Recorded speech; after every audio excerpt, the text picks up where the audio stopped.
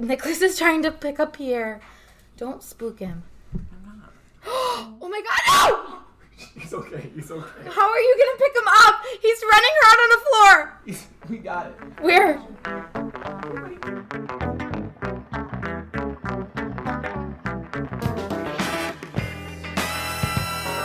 We have the ability to influence and shape the lives of people with the things we say, how we act, and the choices we make with it.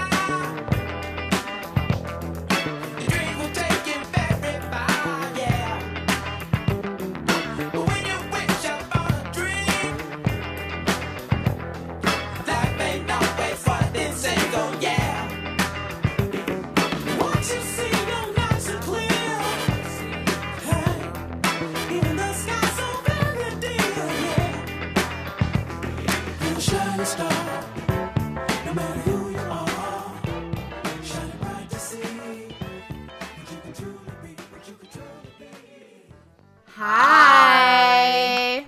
I'm the 2-in-1 Synagogue and OBGYN office, Labia Menorah, Nicholas Santos. And I'm your busty lunch lady who probably killed her ex-husband, Haley Hart. And I'm a seasick pirate who only steals glances, Cece Osborne. Dude, welcome to episode 12 of OG Influencers. That's really, truly who we are in real life. And we're visited by my cousin, Nicholas. Hello, hello, hello. He's our special guest. Welcome, he has almost Nicholas. nothing to say, but he does have he has a lot of opinions. Got a great attitude. Oh, that's debatable. We love that here on OG Influencers. Oh, yeah, we love a good rambling motherfucker. Yeah, literally. You come. I'm here all One night. of us. This is episode 12. I think I already fucking said that. I'm Haley, and that's Cece. And this is Nick. We already said that too. Cece has bangs now. I do You have look really bangs now. This is a podcast, but Cece looks amazing. All you, just imagine the most beautiful person with bangs in the world, and that is Cece. Honestly, I've never God. seen anyone I'm rock clutching bangs my better. pearls. If you guys like Cece's bangs, call in. We're standing by the phone. If you like Cece's bangs, blink twice. Oh my gosh, never have I had such positive reviews. I love Did this. you cut them Thank you. yourself? No, I didn't. I went to a pretty salon, sweet. but my hairstylist, Heidi, showed me how to cut them myself. So in the future, there will be self-cut bangs. Okay, I'm ready TBD for that. if that will turn out or not. But That will go on. That Yeah, is let's the up day the we stakes. make an OG Influencers Instagram page. yeah. When I cut my own bangs. Yeah. It's going to be in like a week or two, so Oh, there you shit. go. Get ready, ladies and gents, and everyone Woo. else, to follow us. And if you haven't followed our Facebook page, you should do that now. We never Yeah. say that at the beginning, and we'll just say it now. Usually people click off. So, anyway, we do have a bit of a theme today. Mm-hmm. Cece? The theme is 90s icons. Oh, Yeah. I'm excited. Nicholas has been dying to know who we're going to talk about. He is a fake fan. He only listened to one episode, so he really doesn't understand the concept. Sorry. So everything is going to be cool and brand new.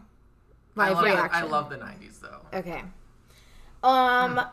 Only one of mine is an icon from the 90s, but all of them lived in the 90s. Oh, okay. So I have my 90s icon, truly an iconic person.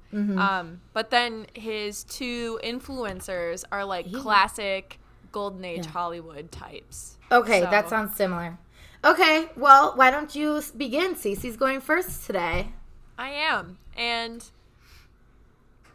so who would you say is so obviously we know who your favorite Aussie is. It's Steve Irwin. Oh, yeah.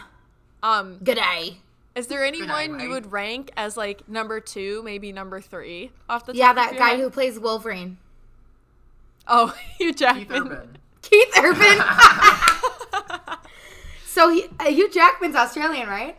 Yeah. Yes. Okay, I guess I would rank Steve Irwin, Bindi Irwin, Robert Irwin. I could go on and on. Take the the animals Irwins at out the of the zoo. list. Oh, okay. Nicole Kidman. Oh, yeah, Nicole. She'd be my favorite. I love Nicole Kidman. I feel like I haven't guessed So just let me know. Because Is it think one of the 90s Hemsworths? icon here. Oh. What?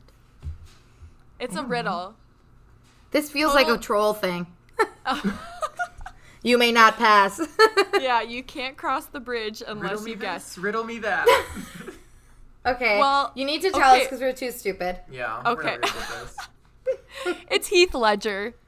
Oh, fuck! I love. He's I was so close too with Hugh Jackman. Oh, and I just watched Brokeback Mountain like 2 weeks ago. Ayo. Yeah. Oh my god, I'm gonna talk about that. Love that movie. I've never seen it. But yeah, Heath Ledger. See. Total 90s icon. I mean, if Totally. you've seen 10 Things I Hate About You, Oh, Yep. like that's all you need Taming of the to Shrew. see. That's how I know him. Yeah. Oh, the best. Wow, So, we love him. Okay. I know. He's great. I'm going to dive right into it because there's a lot to say about him. His middle name is Andrew. Did I say that already? No. Fun fact. Interesting. He was born on April 4th, 1979, and as we all know, died in 2008 on January 22nd. yeah. Yeah. I'll talk Yeah. about that more. But he was an Australian actor and a music video director. After performing in several Australian television and film productions during the 1990s, he left for the United States in 1998 to further develop his film career. His work comprised of 19 films, including 10 Things I Hate About You in 1999. He was a late 90s icon, but he was popular in Australia during the 90s, so I'm definitely counting him more so for the 90s. Can I admit something? I did yeah. not know he was Australian. I didn't either. I guess He that's- doesn't, and, like, a lot of his Australian work isn't, like, mainstream in the U.S. Yeah, like the only thing I would know him from, he has an American accent. And he's Yeah. just such a good actor that I Yes. have no idea. Oh, yeah. Oh, yeah. Some other movies he was in The Patriot in 2000, A Knight's Tale in 2001, one of my faves, Brokeback Mountain in 2005, The Brothers Grimm in 2005, and The Dark Knight in 2008, which Yes, was The released Dark Knight. after his death. Yeah. I bet. And he won an Oscar, right, for that? He did, Best Supporting Actor. So, And he was already dead. yeah. And everyone in the audience like stood up. I remember that. Yeah. What did he die from? Oh, we'll get to that probably. We'll I get think to he died it. by suicide. Mm, Or we'll talk drug about it. overdose or murder. Murder. It was murder. Just so Okay. everyone. So, Okay. Theories. Section is weightless. early life. He was born in Perth, which is in Western Australia. Yeah. He was the son of Sally Ledger, a French teacher, and Kim Ledger, a racing car driver and a mining engineer. We Interesting love background. a man with a girl name. Yeah. Gender non-conforming. Love it. And he has English, Irish, and Scottish ancestry as well. He attended Marysmount Primary School in Gooseberry Hill and later Guildford Grammar School, where he had his first acting experiences. He starred in a school production as Peter Pan at the age of 13.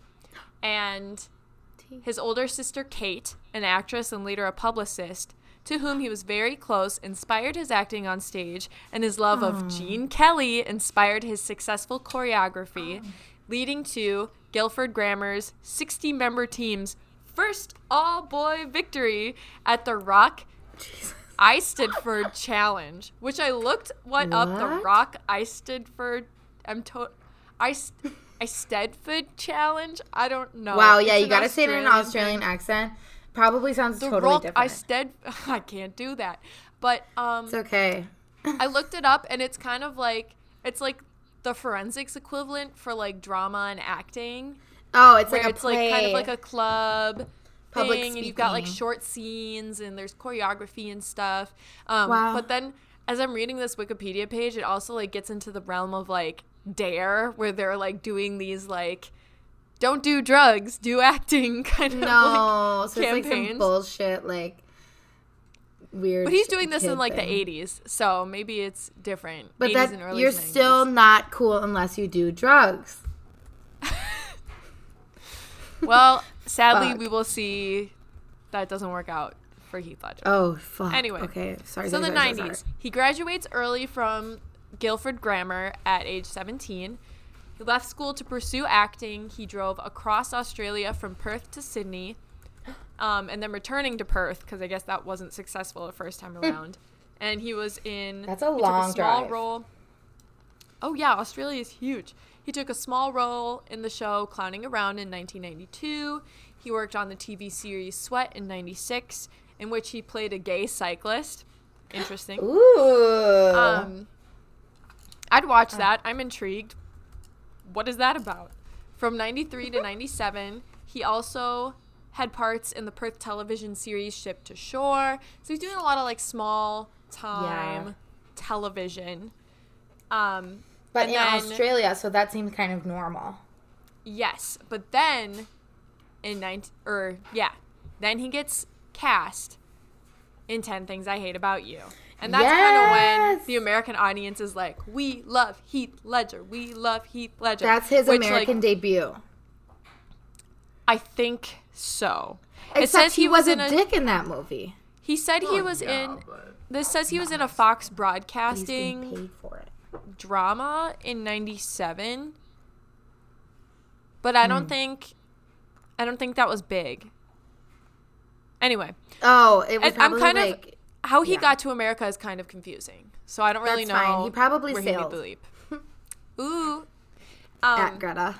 So while we're talking about 10 Things I Hate About You, we have to talk about the whole "Can't Take My Eyes Off You" scene and just how that stole everyone's heart. So Is it the good. one where she reads her poem? Oh yeah, the poem was good too. What's the "Can't Take My Eyes Off You" scene? What was that? When the band Oh, played? he I haven't seen sings movie the in a song, while. the "You're Just Too Good to Be Oh, True." yeah. And he's like dancing on the bleachers. That's how he gets her to go out with him.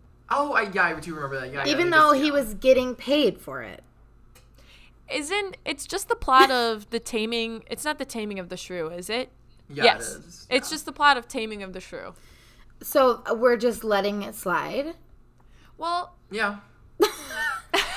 He didn't write the movie. I mean, He wasn't playing Heath Ledger. I don't know what to they tell weren't you. really dating. They weren't really in high school, but okay, Yeah. I guess we're just ignoring the fact that he's a dick. yeah, I think we are, at least for now. Okay. So from 2000 to 2005, he had starring roles as well as supporting roles. He, I already mentioned most of the movies, but he was in The Patriot, A Knight's Tale, Brokeback Mountain in 2005, and he won the Best Actor of 2005 award from the New York Film Critics Circle and the San Francisco Film Critics Circle. And pretty much for those who haven't seen Brokeback Mountain,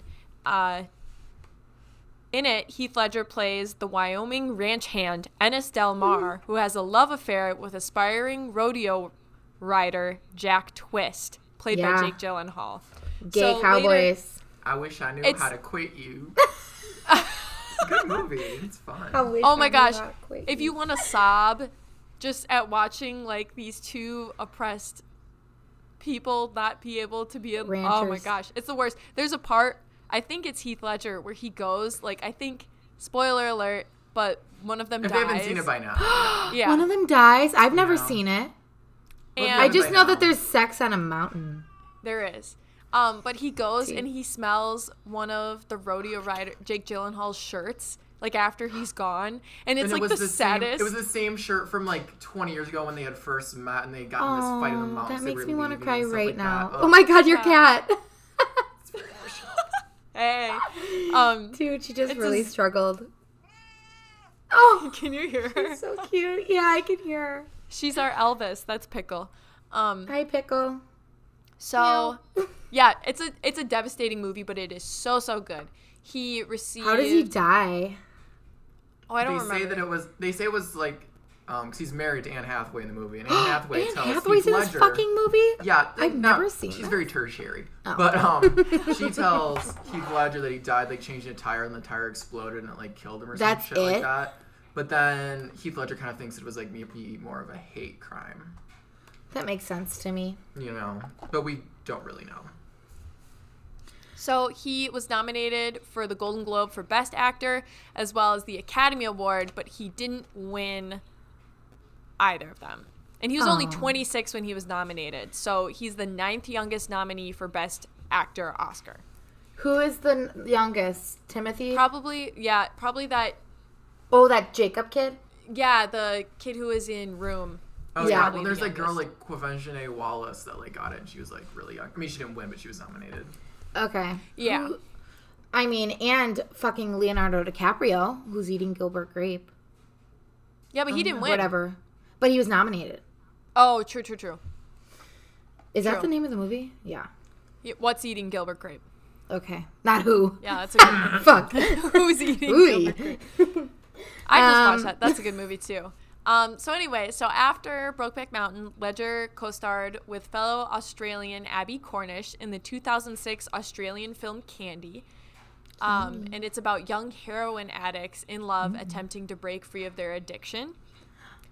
So Oh, I've seen that. I was thinking about watching it. Like So basically, we've you never know, seen heard, any of these. you've heard. I've seen. And we don't have anything I to mean, say he only about it. has he only has 19 films, so I've seen probably at Yeah. least like a third of them. Really? But I'm like literally I not mean- worldly, so I have nothing. I'm trying to comment and I have nothing. it's okay. I mean, Tragic. a lot of those 19 are like Australian projects too, so it's like, Oh, yeah. you know, it's It's not not like the you're easily peak of- accessible. Media in America. Yes. I have a comment that says it all goes back to Bob Dylan, and I think that's an old comment from the way this influencer hierarchy was supposed to go. It was supposed to go from Heath Ledger to Tom Waits to Bob Dylan. And I have a little note where Heath Ledger did play like Bob Dylan in a 2007 Bob film. I'm not there. But now the it all goes back to Bob Dylan quote doesn't really make sense. So Oh, gee. but you know, if anything relates But he was to Bob influenced Dylan, by him. he was influenced by him because Tom Waits influenced Heath Ledger. Interesting. I see. Well, that But yes, we're that's not the going point to of- talk about them. Okay, I was fuck 'em. going to. So in Christopher Nolan's 2008 film The Dark Knight, Heath Ledger plays the Joker. And that Iconic. film was released 6 months after his death. And one of the sad things that you hear about is as they're like finishing up the film, they're editing, and it's like they have to edit footage of their friend who's gone. So sad. And that's one thing that like when Robin Williams died and like his last film that he had acted in came out, and it was like so long after he had passed away. Like it just really highlights how long post-production takes, because you're Yeah. like, this person's been gone, what do you mean they're in a new film? Like Yeah. it's wild. So he's in The Dark Knight, and I guess as of now I'll comment on his relationships, his press controversies, and then I'll move on to his death. So the only relationship I'm really going to talk about is with his ex-wife, Michelle Williams, whom Oh, I he met love on the her. set of Brokeback Mountain. She's great. They had a daughter together named Matilda Rose. What a cute Jake name. Gyllenhaal. I know. Jake Gyllenhaal is the godfather, and Busy Phillips is the godmother. Are you kidding See, me? I don't like her. What a family. I like Busy. I don't mind Busy Phillips. She's grown I think on she's me over- funny. She's in the new over Old the Navy time. commercials. I feel like she's trying hard. So, I mean, strike one. Michelle so- Williams is beautiful, Oh, that like the pixie queen cut. of the pixie. Oh my god. Oh yeah. Oh yeah. Besides Audrey, like, but we won't get into it. Oh, we can't. We'll be here all night.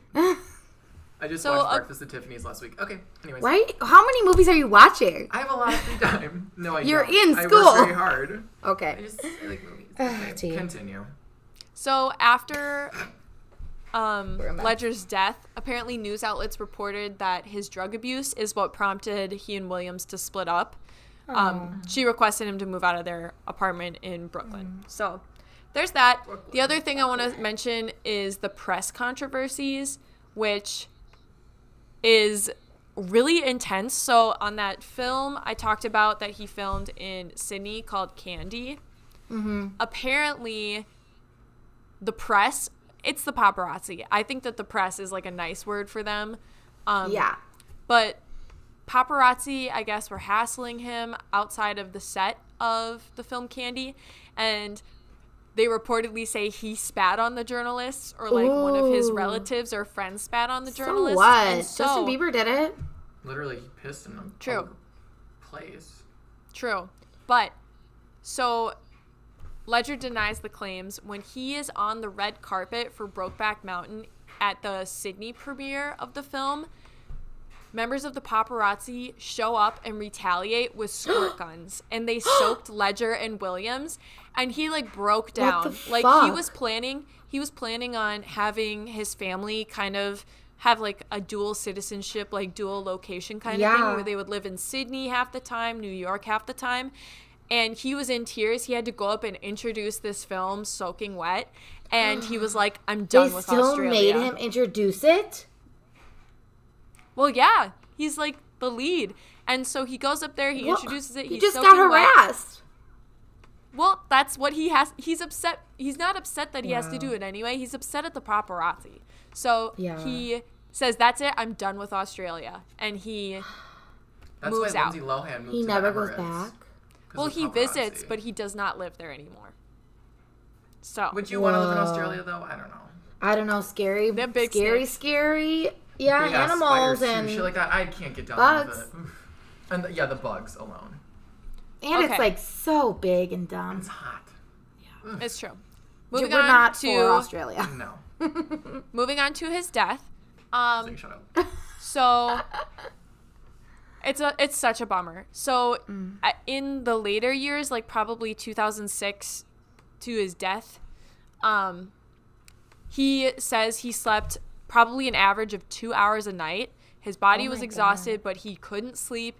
He would take Ambien, and one wouldn't do anything, so he would take two, and he would only wake. That's a He slippery would just like slope. wake up an hour later. So like nothing was working to get him Wow. to sleep. How? He like his coworkers on the very last film, he actually didn't finish filming it. They had to ask other actors to step in and like finish filming his part in the Imaginarium of Dr. Parnassus, which came out in 2009. People said like he caught colds because they were shooting outside, but like unlike other people who were able to treat them right away with antibiotics, he just kind of went on and dealt with it, and it was like he constantly had the walking pneumonia. Yeah, because he couldn't sleep. You can't heal yourself. Yes. Oh, yeah. And so then he's taking pills to try to help himself to sleep, and nothing is working. And so at 3 o'clock on January 22nd of 2008, he was found unconscious in his bed by his housekeeper, Teresa Solomon, and his masseuse, Diana Wallazin. And she was there at 3 o'clock because he had an appointment. Yeah. And so according to the police, Wallazin, who had arrived early for a 3 o'clock appointment, I just said that, he wasn't responding to her. And the first thing she did was grab his phone and reach for the speed dial. Guess who is the speed dial number on his phone? It's so Jake random. Gyllenhaal? Michelle Williams. It's Mary-Kate Olsen. As in Mary-Kate and Ashley. Mary-Kate. Oh, I like that. That's a fun twist. Why? Yes. Well, there are rumors that they were dating like a couple Yeah. of months prior to his death, because at that point he separated from Michelle Williams and he had dated other people. They're both icons. That makes there's a like lot they would of- be a good match. Yes, could but see there's a lot of mystery. So, for some reason, it's Mary-Kate Olsen. And also, why is this masseuse calling his phone instead of calling the police? Questions. Okay, here's T. Sometimes if someone's dead, like you know that they're dead, I think that you should inform your family first. Yes, If but they're like Mary-Kate dead. Olsen, and she's calling Mary-Kate asking, what should I do? So Mary-Kate Olsen is in California, and she answers and is like, what? Okay, I know a private security guard agency in New York weird. City. I'm calling a security guard to come over right now. Weird. And so at 3:26 p.m., less than 15 minutes after Wallazin first saw him in bed, and only a few minutes after the first call to Miss Olsen, then Wallazin telephoned 911 to say that Heath Ledger was not breathing. And at the urging of the 911 operator, Wallazin administered CPR, but she was unsuccessful in reviving I him. don't like that. Yeah. So The paramedics and emergency medical technicians arrived 7 minutes later at 3:33 p.m. at almost the exact same moment the private security guard summoned by Miss Olsen arrived. So, must be some tip-top agency if they're showing up as fast as the police. But well, again, it's a no one... star. I know, and I'm sure this private agency is there for, like, people to spend this much money, you know, to have pretty much immediate backup. I don't get why they would have to call it a security place. What are they going to do? Yeah, that's kind of weird. It is weird. It is very threat weird. is gone. Seeing that, We'll like, get before into the it. Police too. Okay. We'll get into it. So at 3:36 p.m., Ledger was pronounced dead and his body was removed from his apartment. And so about 2 weeks later, the conclusions of the autopsy were released. They did the toxicological analysis and said that Mr. Heath Ledger died as a result of acute intoxication by the combined effects of oxycodone, hydrocodone, diazepam, temazepam, Damn. alprazolam, and doxylamine. Was So he? many things. I don't know if Yeah, you know that's a this. lot. Was he prescribed drugs that had this in it, and he just So- wasn't supposed to drink with it? I'm You're not really getting supposed to there. drink with any drugs. Okay. They state then we've concluded the manner of death is an accident resulting from the abuse of prescribed medications. So then you ask, why does he have all of these prescribed medications? So a lot of the things I listed are commonly prescribed in the United States for treating insomnia, anxiety, pain, or common cold symptoms, which his fellow actors said that he had a lot of those. But the majority of physicians in the U.S. are extremely reluctant to prescribe multiple benzodiazepines. Benzodiazepines, yeah, like Valium, Xanax, things like that. Yes, All they benzos. don't prescribe multiple of those to a single patient, especially if the patient is already taking oxycodone or hydrocodone. So that's a question where people are like, why does he have all these prescribed medications? And then Dr. Jason Payne James, a forensics pathologist in 2017, said that Ledger might have survived if that whole combination of drugs I listed did not include hydrocodone and oxycodone. So if he had left out those two drugs, he probably would have been fine. But adding those into the mix kind of messed everything up. So now everyone is wondering, how does he get these prescribed medications? Because some of them are prescribed to him, but the two that killed him, hydrocodone and oxycodone, were not prescribed to him. So where is he getting those? So first Because then whoever sold it is like responsible. Yeah. Yes. And so first they go to his physicians, and like the FBI does an investigation with his physicians to see, like, you're absolutely certain you like didn't overprescribe this guy, and they find that the physicians are not at fault. But then tabloid speculation and other pieces of the puzzle not fitting in point people towards Mary Kate Olsen. The twist of the century. Yes. And while nothing has ever been proven, it's totally hearsay. People are really confused with her association to the death. And on August 4th of 2008, Murray Weiss of the New York Post reported that Mary Kate Olsen had refused, through her attorney, to be interviewed by federal investigators probing the accidental drug death of her close friend Heath Ledger without immunity from prosecution. So she was unwilling to talk without immunity. So I mean, she never that's talked. You get to I mean, choose. smart girl, yeah, but I mean, Yeah. Jesus. Fuck. I know. That is interesting. So either she had nothing to do with it and she doesn't want to be involved, like, for her image and for, you know, you don't want to be involved if you don't have to be with a case like a death.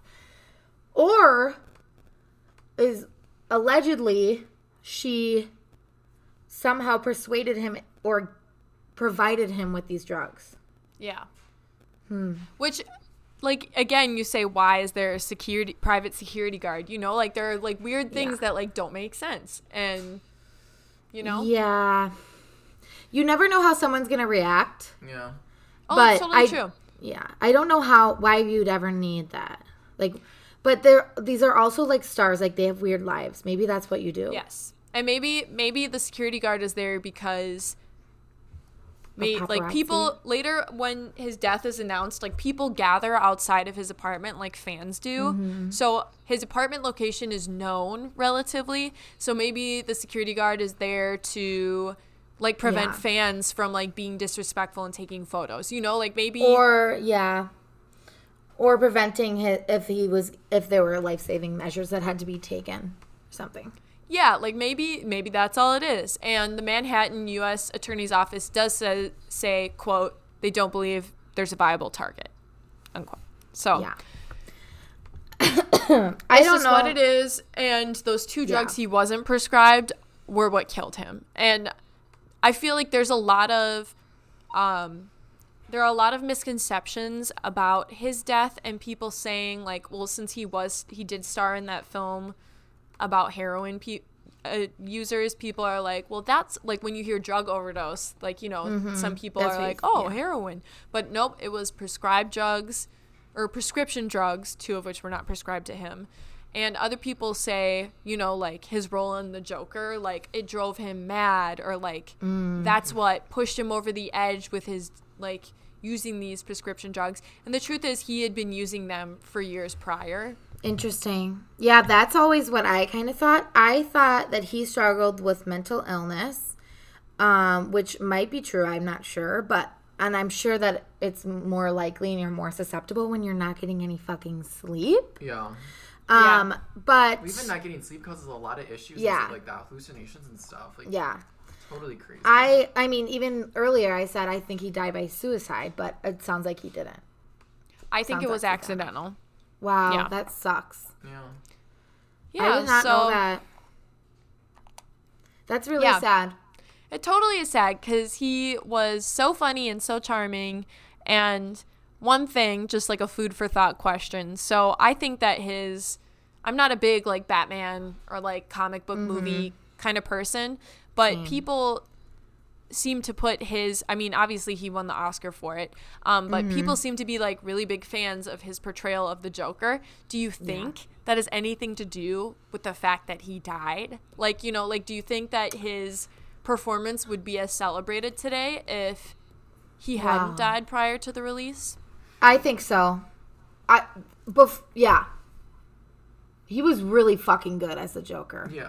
It was so good. And every other Joker I've seen is cringy. Well, they're always they're always compared to his Joker. And Exactly. Stuff like that. But yeah, well, you're acting. Is it just because he died?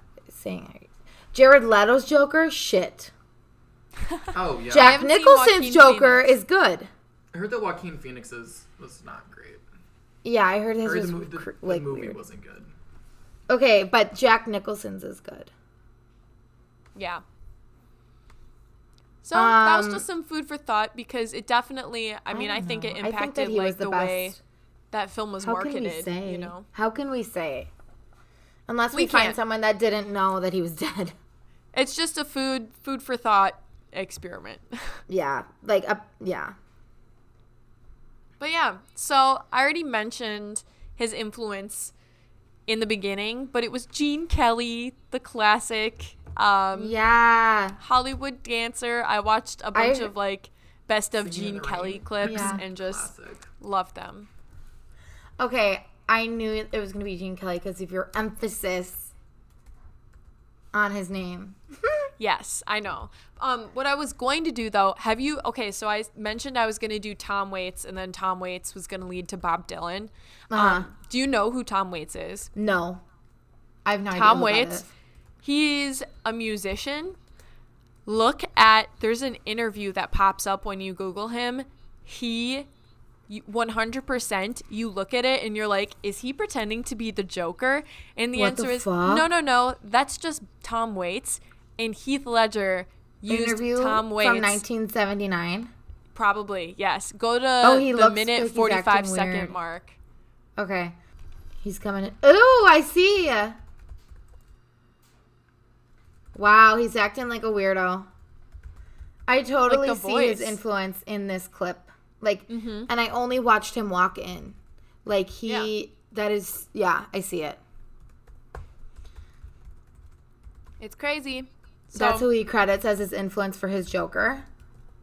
I don't know I didn't read anything in particular Oh. that said, like, he said it. He may have said it, but, like, Haley, when you hear him open his voice, when you hear him open his mouth, it sounds like Heath Ledger as the Joker. Like, he copied his voice, he copied his posture, his mannerisms. It's so creepy, and I don't know if you get, like, offended then if you're Tom Waits that, like, your likeness is being used to portray the Joker. Yeah. If you're, like, strange enough that you're just, like, super flattered that, like, Yeah. you're that iconic. But anyway, I didn't end up going that route. Too much to say about him and Bob Dylan, so I'm just gonna dance around. Ha ha ha. Gene Kelly. Fuck. So I heard that. So Gene Kelly's full name is Eugene Kelly. Love that. Born August 23rd. Shout out to our coworker Eugene who listens. He does listen. He talks to you. I know. Oh, he's gonna be so excited when he hears him on here. He's Dude, gonna die. our friend Eugene works with us. Used to work with us at the hotel. He's a baller. He's one of our fans. We Hell love yeah, you. go Eugene. We love you, Huge. Eugene, if you're listening, call in. Colin's sick in. today. So Gene Kelly is born August 23rd, 1912. Died on February 2nd of 1996. He was an American-Irish dancer, actor of film, stage, and television, singer, film director, producer, screenwriter, comedian, and choreographer. Man of many hats. He was known for his energetic and athletic dancing style, his good looks, and the likable characters that he played on screen. Yeah. He was best known for his performances in films such as On the Town, An American in Paris, Anchors Away, for which he was nominated for the Academy Award for Best Actor, and, of course, Singing in the Rain. Yeah, with Oh, Debbie Reynolds. Ryan. Oh, yeah. Debbie Ryan? Hey, Ew. Hey, no, Jesse. Oh, I love that movie. I used to watch it all the time. Oh, yeah. I love Debbie Reynolds. Like, Oh, yeah. write that down. I want to do her. When I found out that she was Carrie Fisher's mom, and then I found out that, what's her name, Billy Oh, yeah. Billy Lord. Lord is Carrie Fisher's daughter, I was like, Yeah. Insane. Amazing. That's a whole episode. yeah, oh my God. Oh, yeah, I can't wait. We're going to do them. That's awesome. We'll surprise you guys in like a year and do it. So Yeah. you won't remember this. Forget. So yeah, he starred in musical films until they fell out of fashion in the late 1950s. Yeah. Bummer. But yeah, so cool. I have more to say about Gene Kelly. I'm not Okay, done. okay. He was born in Pittsburgh. He was Like, the hello. son of Pittsburgh. hello. Hi. Hi. Oh. Hello? We're not on our game right now. I'm not drinking any wine. I'm drinking coffee and it doesn't taste very good anymore. That's a bummer. I'm drinking You're not a one. beer. It's tasty. Okay, What back to kind? Gene Kelly. White? He was born in Pittsburgh. wanna talk He's the about third son drink. of James Patrick Joseph Kelly, a phonograph salesman, and his wife Ooh. Harriet. It's a phonograph. I know that's how Phonograph? old it is. I think it's like a phone. Right? This is 1912, people. So he has German, Irish, and Canadian ancestry. When he was 8, his mother enrolled him and his brother James in dance classes. And Yes. as Gene Happy Kelly Yoo-hoo. recalled, they Literally. both rebelled. He Ooh. said, quote, "We didn't like it much and were continually involved in fistfights with the neighborhood boys who called us sissies. I didn't Oh, dance yeah. again until I was 15, end quote. When he finally realized it doesn't fucking matter. Yeah. Well, no. Like- So what happened? I mean, have you seen Gene Kelly? Dude is like big, tall, and like Oh, buff and yeah. like super Oh, athletic with his dance yeah. moves. So he is a big baseball fan. He plays baseball, and by the time he's 15 and he's ready to dance, dude is like ripped and is able to like totally defend himself and beat everyone back who's been beating on him. Yeah. Can I just say Gene Kelly is so handsome? Someone just He said totally is. In like the classic Hollywood Like, and not even, Style. like, he's just stunning. He might be my favorite guy we've ever talked about. He's so handsome. And he has dimples. Oh, how He graduated from Peabody High School at age 16, and Peabody. he went to Pennsylvania State College as a journalism major, but the 1929 crash forced him to work to help his family. Oh, that's the Great Oh. Depression. I know, Thanks, yeah, that's Nicholas. the beginning. It's the beginning. So during this time, he would create dance routines with his younger brother Fred to earn prize money in local talent contests.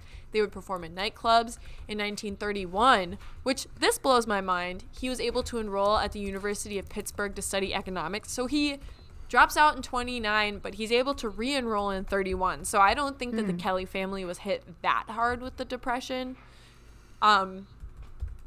Because that's like still going strong in 31. Yeah. So while at the University of Pittsburgh, he became involved in the university's Cap and Gown Club, which staged original music productions.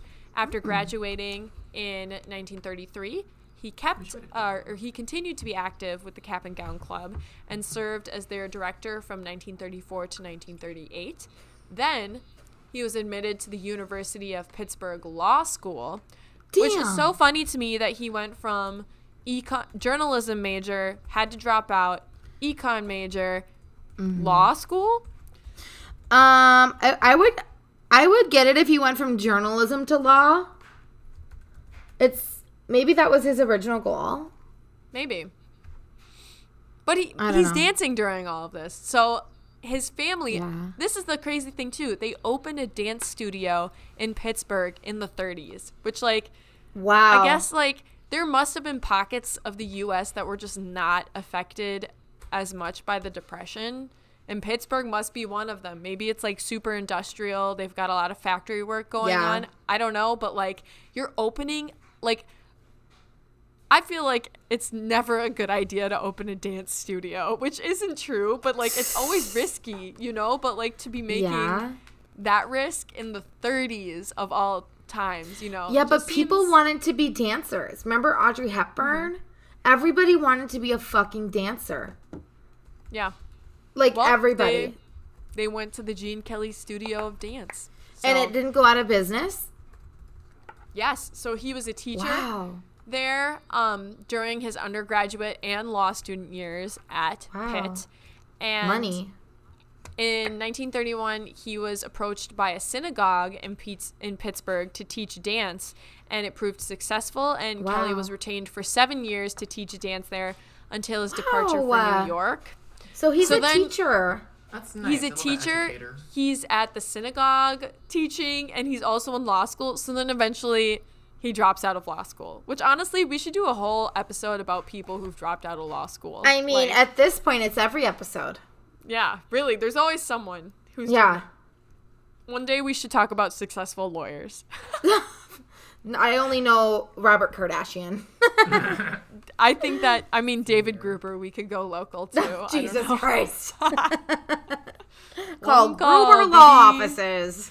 This is hearsay, but Free I think ad. at this old restaurant I used to work at, one of the guys in the kitchen told me they saw David Gruber and were like, one call, that's all. And David Gruber flipped them off. And it's hearsay, but I really want it to be true. Why would he do that? That's what he wants out of his brand. I'm sure. The person who told me this was not a calm person, maybe. A They were, pathological liar. I think they're kind of a rabble rouser. So I'm sure he was like, Rabble. enough of this nonsense. Yeah. Quit shouting my slogan at me. I'm wearing sweats just trying to get some Starbucks. I don't know. So, I'm just trying to go to the brewer game. I pay for David every Gruber. fucking game. I hate it. Okay, no, I don't hate Gruber Law. Yeah, But- we We might want that need him back, someday. please. I'd like Never to know. distance myself from these comments that my tenants are Gruber Law offices. Thank you very much. Fuck. Okay. we're So he not drops big out of enough law to get school. claimed for Can we, anything. I'd Yeah. just like to take a So- second to talk about Squarespace. Shut the fuck up. So, yes. So he drops out of law school. He increases his focus on performing rather than teaching. And yes, so then after successfully managing and developing the family dance school business, he moves to New York City in search of work as a choreographer. But he returns to Pittsburgh by 1940 They because always he do. couldn't find work. which I'm like, that's 3 years. I am somewhat pleased that not everything worked out perfectly for Gene Kelly. A dancing studio. That means we all have hope. Yeah. A dancing studio in Pittsburgh is not the same as a dancing studio in New York City. Truth. You know, it's like I'm a 6 in Wisconsin, but a 2 in LA. You know what I mean? It's the same kind of situation. Yeah. But he doesn't want to teach in New York City. He wants to be in things. So, after a fruitless search for work in New York, he returns to Pittsburgh, and his first position back is as a choreographer with the Charles Gaynor Music Review, Hold Your Hats, at the Pittsburgh Playhouse in 1938.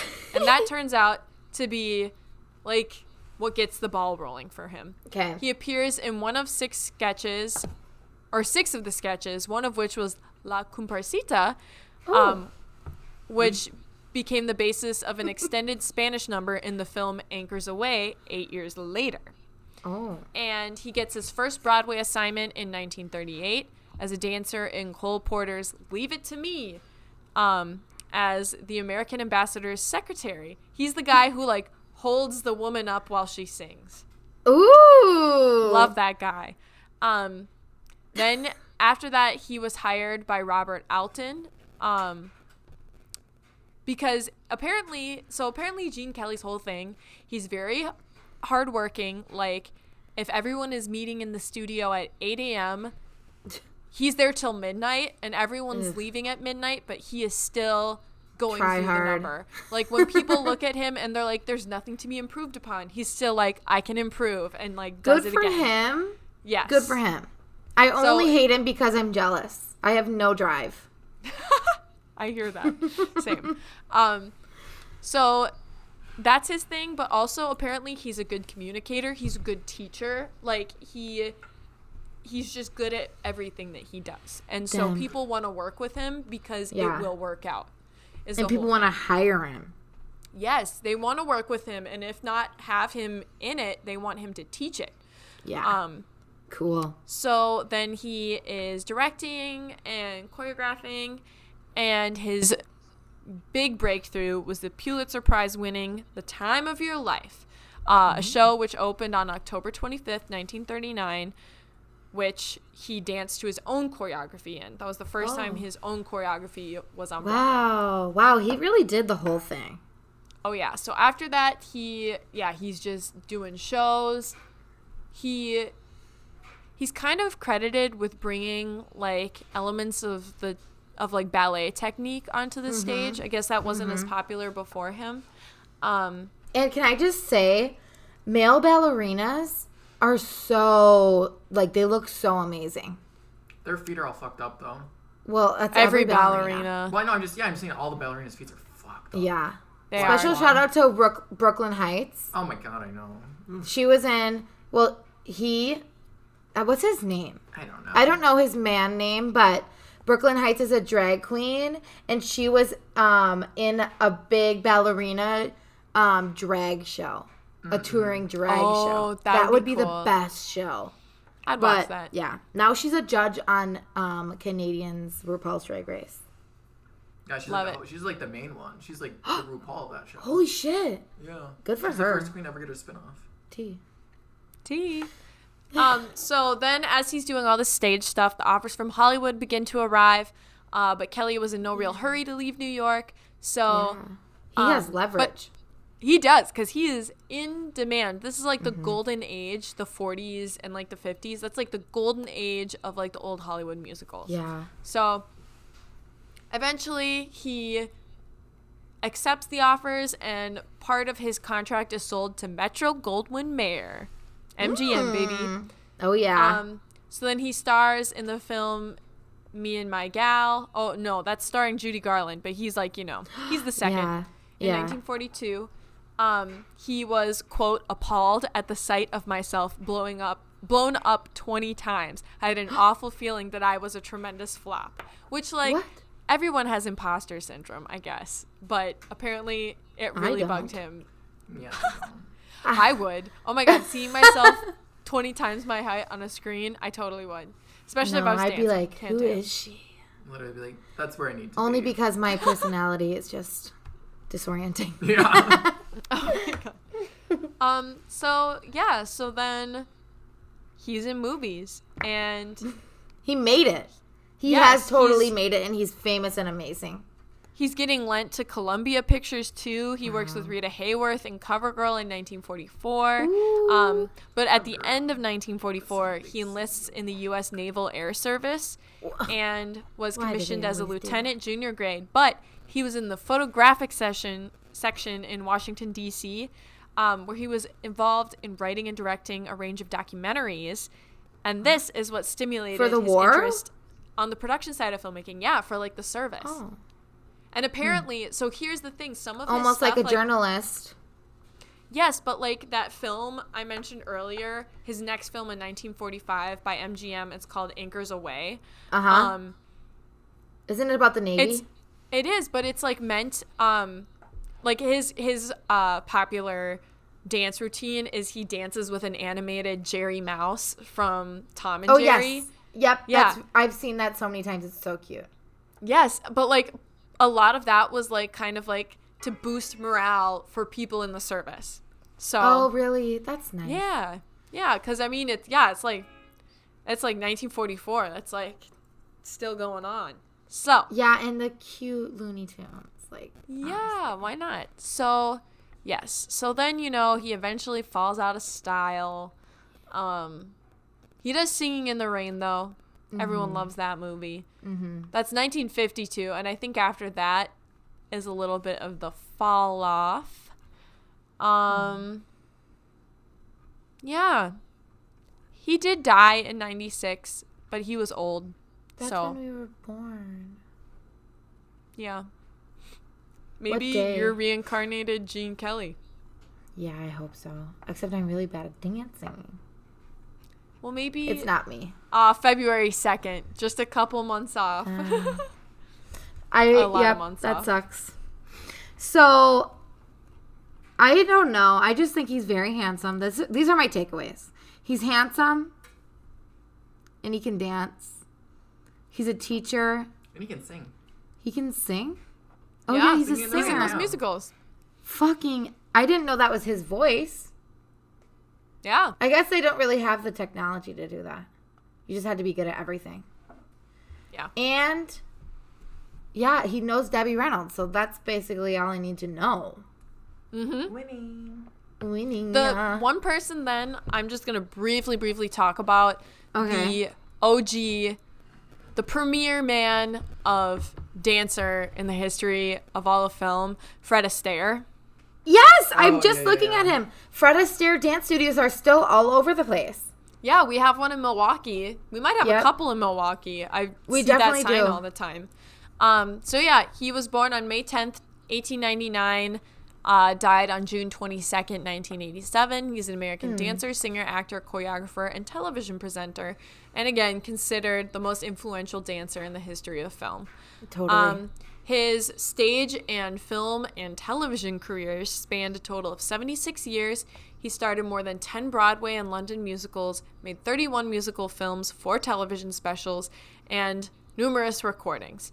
As a dancer, his most outstanding traits were his uncanny sense of rhythm, his perfectionism, and his innovation. And his most memorable dancing partnership was with Ginger Rogers, with whom he co-starred in a series of 10 Hollywood musicals. Wow. So I'm on he's- Google Images, and I'm still looking at pictures of Gene Kelly, and there's a comparison between Fred Astaire and Gene Kelly, and you can totally see their influences. Gene Kelly has pointed feet, pointed hands. He's totally doing the ballet thing, and Fred Astaire is totally more visual about it. And I think it's because of the history of film. When you have a silent film or poor audio quality, it's all visual. And then as we move on, and throughout the 50s, we're still doing musicals, but then you don't need to do the dancing anymore because it's entertaining to hear the audio as well. Well, yeah, I'll talk about it and how how different it is with Gene Kelly being more of like a dance studio / like Broadway to film thing, where like Fred Astaire starts with vaudeville. And vaudeville is like Vaudeville is something else. Vaudeville literally dies the second film takes off because people are like, why would I go through this when I can watch a movie? Totally. So yeah, I guess I'll just read one quick quote by Gene Kelly about Fred Astaire. Gene Kelly says, quote, "The history of dance on film begins with Astaire," end quote. Mm-hmm. So, in case you didn't already know, he's a big deal. Okay, where was I going with that, though? Okay, so pretty much what happened, both of his parents were immigrants. His dad immigrated from Austria, I think. Oh, interesting. Yes. And his mother came from East Prussia. Oh, wait, no. She was born in the United States. Her parents were from there. So anyway, they're all really new to the U.S. He was born in Omaha, Nebraska. And pretty much what happened, his father came to the U.S. Wanting to find work in the brewing trade. So that's how he ended up in Nebraska. But eventually, their father loses the job. But his mother, the Astaire mother, she always dreamed of getting out of Nebraska. And the way she wanted to do that was through her children. So she fostered their showbiz careers. He has an older sister, Adele, whom they were like a brother-sister act on vaudeville. And cool. So Fred Astaire refused dance lessons at first, but his sister took them, so he would mimic her. And then eventually they took up piano, accordion, clarinet, and the rest is kind of history. Yeah. So they're performing. When the dad loses the job, the family's like, we don't have anything here for us. So then they move to New York City. Yeah. And that's where they start to foster this vaudeville act, this brother-sister act. So, I mean, you're in Nebraska. That's not. Get the hell out of there. Yeah. That's not where where you're a performer.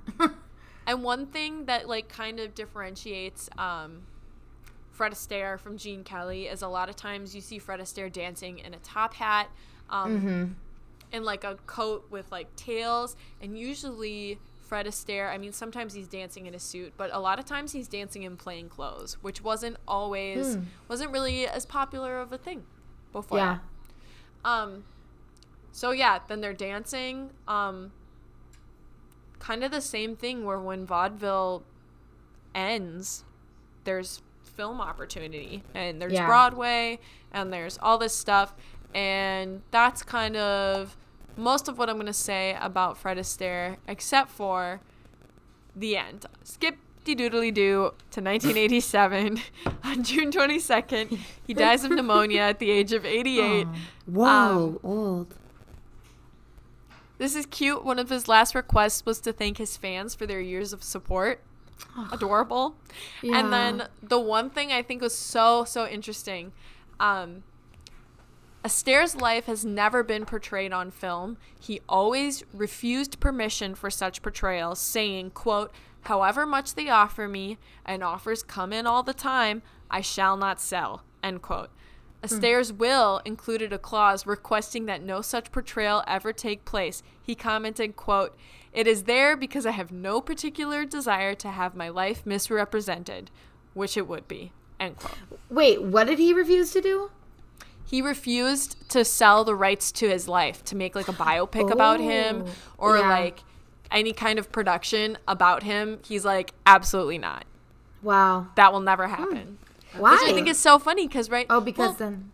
You know, like, someone do you else is think writing the it. movie, The Network helped, Zuckerberg? Like, do you think anyone liked him more after that Zuckerberg movie? is a lizard man. I know, but like, if I didn't have... Shut down, bitch!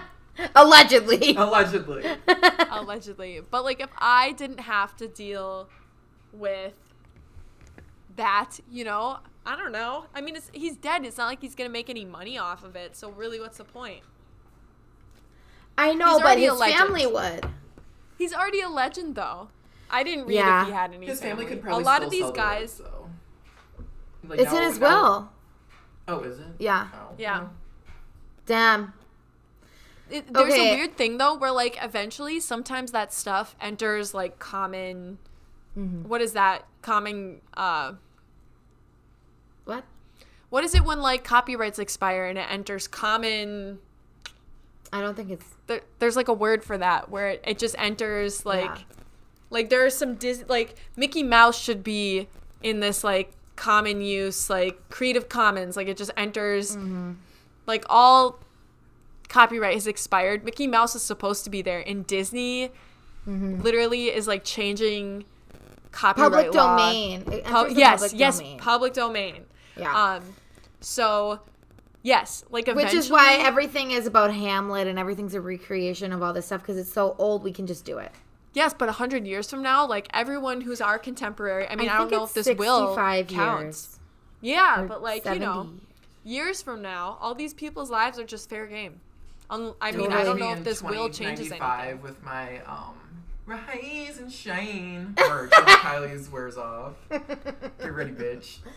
Catch me in 3000 doing a new Harry Potter film. Yes. Yeah. Dude, that's really cool. I really like these guys. We haven't really talked about dancers. Yeah. And it's, like, kind of hard to be, like... You know, it's, like, hard to pick at the influence, but...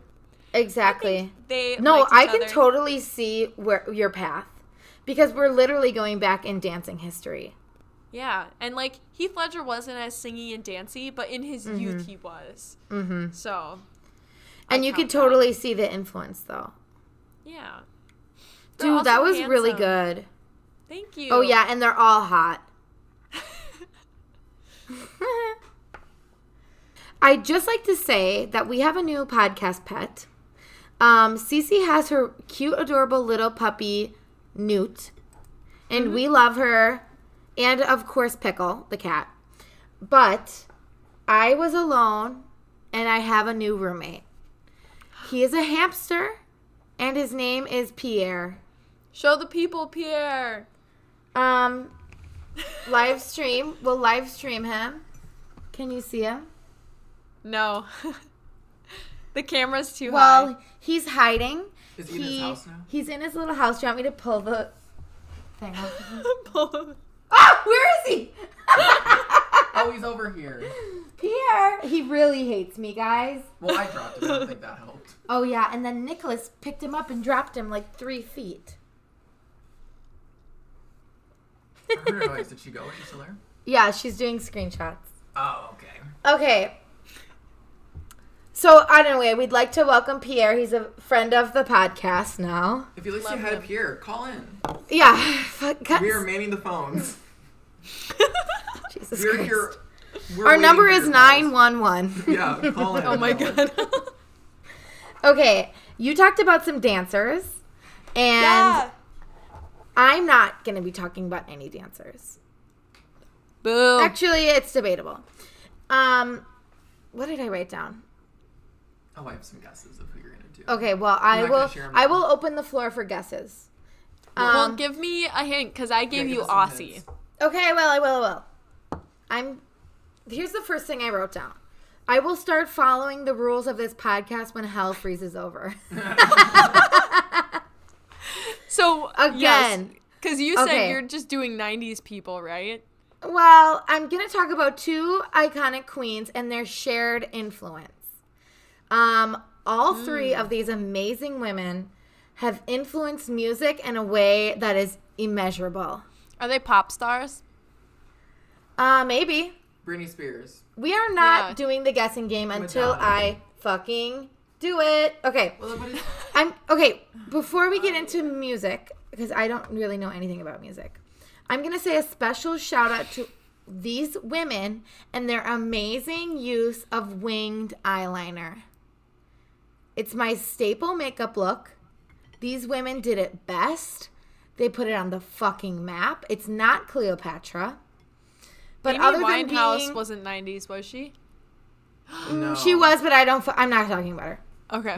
Her wings weren't that good either. Yeah, I mean, that's like a bad wing day. I'm not gonna get. But into with it, the but- beehive, I think that there's enough going on. Oh Yeah, yeah, it was her look. It was that the look. yeah. It's like I fucked up the liner, so I got to put on this massive like wig.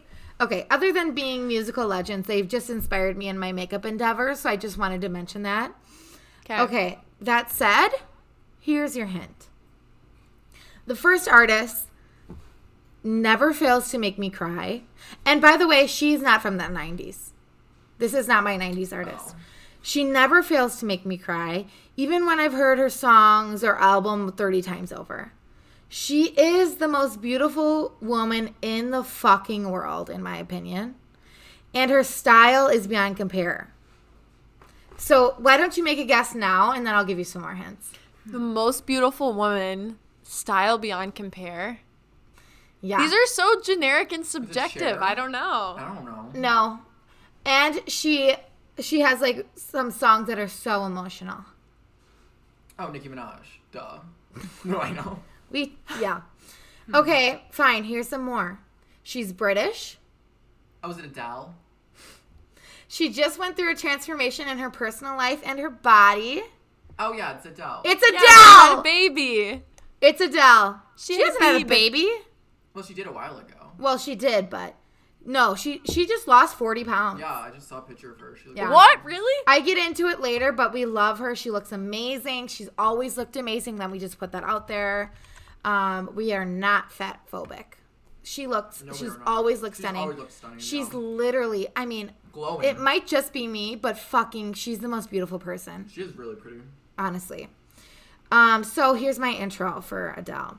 The true Queen of England, Her Royal Highness Adele Laurie Blue Adkins, was born May 5th, 1988. Her mother's name is Penny, which is so cute. I love that. That is a classic English name. Penny for your thoughts. Penny. Penny for your thoughts. Penny for my fucking train. You want to shave it?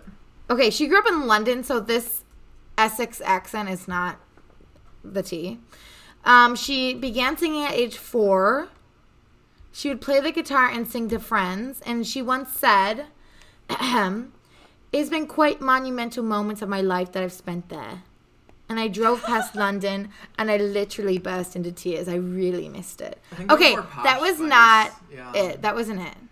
Whatever. Much better. Much better. Anyone watching UK's RuPaul's Drag Race? Shout out Bag of Chips. Call in. Let us know what you think. Nicholas is manning Is the that funny anymore? phone. Yeah, I'm manning the phones, you guys. That's all I'm doing. 911 or 999 if you're in the UK. Fucking. She attended and graduated from the Brit School of Performing Arts and Technology, where 2 of her classmates were Leona Lewis and Jessie J. Oh, I love Lena. I'm not a fan Oh. of Jessie J. Her voice annoys me. Jessie J is like so aggressive. Literally. Is she her the Rita price Ora, tag I don't girl? get. Yeah. Yeah. Her voice is Yeah. annoying. I'm not going to say allegedly. Allegedly annoying. Oh, yeah. Okay. We're not trying to stir up any drama. Today. There's enough of that in the podcasting community, in my opinion. We're neutral. Okay, so I just wrote down, it's kind of funny to me that, like, this is a common theme. I know this is a performing arts school, but it's just funny that these people all kind of run in the same circles. Like, with Kanye, well, actually not Kanye, but, like, Jay-Z and Biggie. Like, everybody, they all know that each they other. went to the same high school. Yeah. Also, like the unrelated Cameron Diaz and Snoop Dogg going to the same Yeah, high school. what? Like, who, Yeah. what kind of energy is in this neighborhood, you know what I mean? It's But this is at California and the- New York. Yeah. This was at the Brit School of Performing Arts, so this like the Brit makes School. sense. So whatever. She this is how she got her start. She recorded a 3-song demo for a class and she gave it to a friend. That supportive friend posted it on MySpace and it was super popular and she got a phone call from XL Records. Crazy. yeah. So her like really supportive cool friend was like, look at my badass friend, look at her, listen to her sweet. voice. And so she's signed with XL Records in 2006.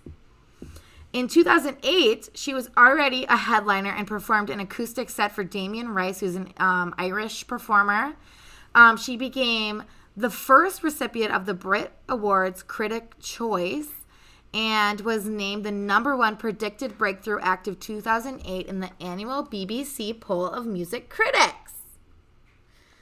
So amazing. Everybody knew, they heard her voice, they saw her beautiful face, and they said, this girl's the future. And they were right. I'm having flashbacks to, like, is it middle school, Rolling in the Deep? Yeah. I mean, we'll get into it. Oh. Her first album comes out, and it's titled 19, which is the age that she wrote it. Insane. And it entered the British charts at number 1. Wait, when was Adele born? In 1988. Okay. So, yeah, this is at 19. She signed with Columbia Records in 2008. So now she's signed with XL Records and Columbia Records. Columbia Records is kind of just like the U.S. Affiliate, apparently. She embarked on a short North American tour when 19 was released in the U.S. And Billboard magazine said, Adele truly has potential to become among the most respected and inspiring international artists of her generation. Like, if that ain't true. Cute. An Evening with Adele world tour began in May 2008. She later canceled the U.S. tour dates to be with a boyfriend. She said in June 2009, quote, I'm like, I can't believe, wait, what's my British accent? I'm like, I can't believe I did that. No, that's not it. I believed it. Bitch. No, that's fucking Begga. Yeah, I know, right? My British accent is always like trash. Mine's wonky now because I heard your shitty one. It's not my fault at all. I know, right? It really is bad. She said, so bloody hungover. Got a magazine I can you munged me off, lad. I'm looking for Tatler magazine. I gotta keep up on the royals. Mum, can I have some fucking toast and jam? Fish and chips. Some gin, please. Fuck. Aren't bangs in, like, British slang referred to as fringe? Fringe. Yeah. I've got fringe now. Oh my god, yours is cute. Oh, that was cute. That was what the good. Fuck? Ours is like gross, trashy, like That's a British girl named Cece really jumped out. Oh, stop. I'm cutting that. Oi. Okay. She later canceled the tour. We said that already. She said, quote, I'm like, I can't believe I did that. It seems so ungrateful. I was drinking far too much, and that was kind of the basis of my relationship with this boy. I couldn't bear to be without him, so I was like, well, I guess I'll just cancel my stuff then. She referred to this period as her early life crisis. So at this point, she ditches her fucking U.S. tour. So we think her first attempts at making it in the U.S. have failed. However, she's booked as the musical guest in an October 2008 episode of SNL. Oh, yeah. When Sarah Palin was on. Yeah. The T. The episode, which included an appearance by the U.S. vice presidential candidate Sarah Palin, Queen, earned the program its best ratings in 14 years with 17 million viewers. Okay, but, like, was that Adele, though? Or was that Sarah Palin? It was Sarah Palin, and and she... Sarah Palin, yeah, then they got to see Adele, and they were like, holy shit. Exactly. So the following day... So it was the best possible episode to be the musical guest on. Yeah. Oh, yes. Because they're making fun of Sarah Palin all season, then she's really there. Yeah. Dumbass Trump was on. The pinnacle of Sarah Palin jokes. Yes. And then the following day, Adele soared up the charts. Yeah. So now she's discovered by all these U.S. people because they were all fucking watching Sarah Palin. Sarah Palin should be the next influence. I can see Russia from my house. My influencers are God and Ronald Reagan. I love Jesus. Ugh. No abortions. Abortion. The next month, Adele moved to Notting Hill, which is a neighborhood in London. She moved out of her mother's house, and she stopped drinking. Can't relate. She won Best New Artist at the Grammys in 2009. Okay. In 2011, she releases her album 21. It hit number 1 in 30 countries. So this is Adele. She's made it. She's a star. We all know her name. She's breaking records with songs like Rolling in the Deep, Someone Like You, and Set Fire to the Rain. Those were the three I was going to say. Yeah. These are the songs we all know. Like, oh, fuck. I mean, we can all think of all the intros to all those songs. I've cried to Rolling in the Deep.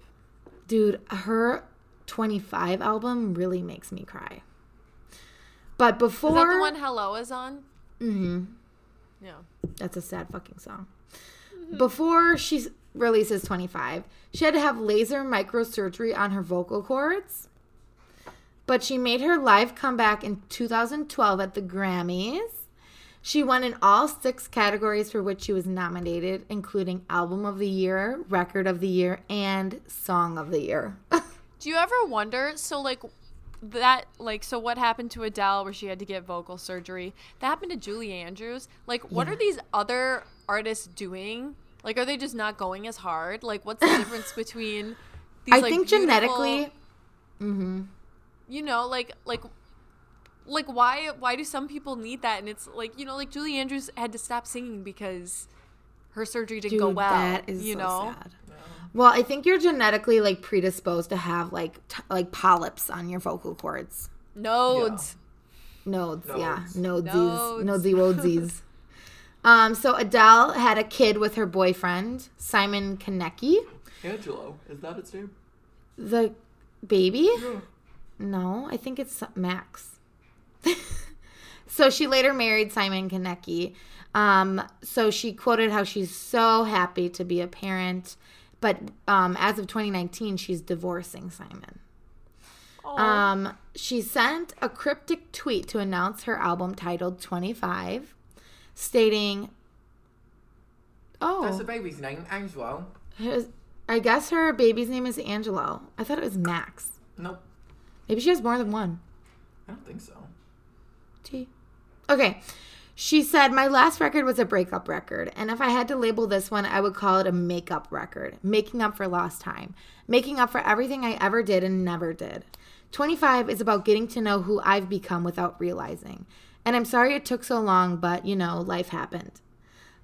She also believes that 25 will be her last album with her age as the title, saying that it would be the end of a trilogy. That said, Adele recently turned 31. And on May 5th, 2019, the date of her 31st birthday, Adele posted a bunch of black and white photographs of herself celebrating and a message on her Instagram account reflecting on the year. The message ended with, quote, 30 will be a drum and bass record to spite you. End quote. Ooh. Okay, so outlets took the post as an indication that the new album will be released imminently. And maybe it's going to be called 30 because that's what she fucking said. I'm ready for it. So here's where I get into her recent transformation. She was recently spotted at Drake's birthday party, where everybody was apparently, except us. She had lost 40 pounds. And honestly, like, really good for her. And I said this before, but she looks amazing now. She's always looked amazing. Yeah. Like, she's just gorgeous. She captioned her Instagram post, I used to cry, but now I sweat. And to me, that means that working out is more about her mental health than her appearance. Right. Which is like it's a much better message to send than like a fat phobic message. And I also wrote, I'd like to add that her fashion sense is impeccable. She wears a lot of Givenchy. She really does, and it fits her well. It looks totally stunning. And good for Givenchy for like actually creating amazing looks for plus size women. Well, yeah, that was back to when Riccardo Tisci was there, not just Claire Ray Keller. Yeah, which is cool. So I mean, we don't see that out of a lot of fashion houses, to be honest. So Adele is our fucking Royal Highness. She's our true Queen of England. Does anybody have any final thoughts on Adele before I move on to our 90s icon? No? No, I love like her. I'm ready for the 90s. Okay, class. This shit slaps neck. This is like the new fucking level of queens. I had to... Cece, when you said 90s pop... When you said 90s icons... I thought of this person immediately, and I thought, well, if she's not doing her, then who is she even fucking doing? So I had to message Graham. Shout out, Graham. We know you're not listening because you haven't responded to any of our podcast messages. Cece sounded so disappointed. Very disappointed in you. Yeah, fuck you, brother. Okay. So I said I don't mean that way. I mean like a sad aunt. I'm your angry cousin. So I said, Graham, you need to find out who Cece's doing because, like, obviously she has to be doing this person. He said no. And I was like, what the fuck? So anyway, that said, she's another singer. She is one of the iconic pop singers of the 90s. And I'm just going to put it out there. Do you have any guesses? Britney, bitch? Okay, it's Christina Aguilera. Oh, okay, yeah. Oh my gosh, do you remember? Oh, you seem disappointed. I'm not. When I think Xtina. 90s icons, do I think Xtina? No. When I think of like a dirty 2000s vibe, do I think of Xtina? Yeah. Well, I think if we're going for the 90s, you know, I would think more Britney, Madonna, Lauryn Hill, those girls. Are you fucking... Xtina is wonderful, though. I love her to death. Lotus and shit like that. Dirty, Fighter. Are you calling me out on my timeline? I'm not. Because I'm about to school you. It's okay. Bring it, Brenda. Bring Fine. it, Brenda. Please snake emoji at me. If you're on my side, please call in. Yeah. Okay. Comment down below what team you're on. Like and follow and fuck you, Nicholas. Okay, the New York Sorry, I'm cutting you off. When I think of Xtina, my most recent exposure to her was that movie Burlesque. Please tell me you talk about that. I get into it like really briefly, but I know that you and I have watched that movie in my basement. Yes. Yeah, I mean, I have it on DVD. I love that movie. All right. Xtina, baby. Okay, the New York Times commented on Aguilera's vocal versatility. Quote, nothing less than high drama suits Christina Aguilera's voice. She can be brassy, tearful, sultry, gritty, breathy, sweet, or furious. She can belt and she can tease. She can aim a note as directly as a missile or turn its trajectory into an aerobic spiral of leaping, quivering, scalloping. Her voice is not an instrument for making modest statements. It's about peaks of self-affirmation, indescribable sensual pleasures, steely counterattacks, and abysses of sorrow. Dude, what the fuck? Whoa. I copy and pasted that, and I didn't read it before, so I love that. what a passionate fucking Literally, someone was into journalist. their stan. Like literally the stan of the century. Look at Newt, how cute. Okay, wait. Oh shit! Pick her up. I want to take a screenshot. Newtie, come here. Here, I have to coax her with food.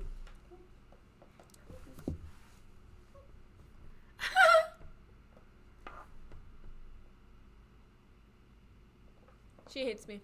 Damn it. So, yeah, Pierre's literally hiding underneath his fuzz. Come on, Newt. Oh my god!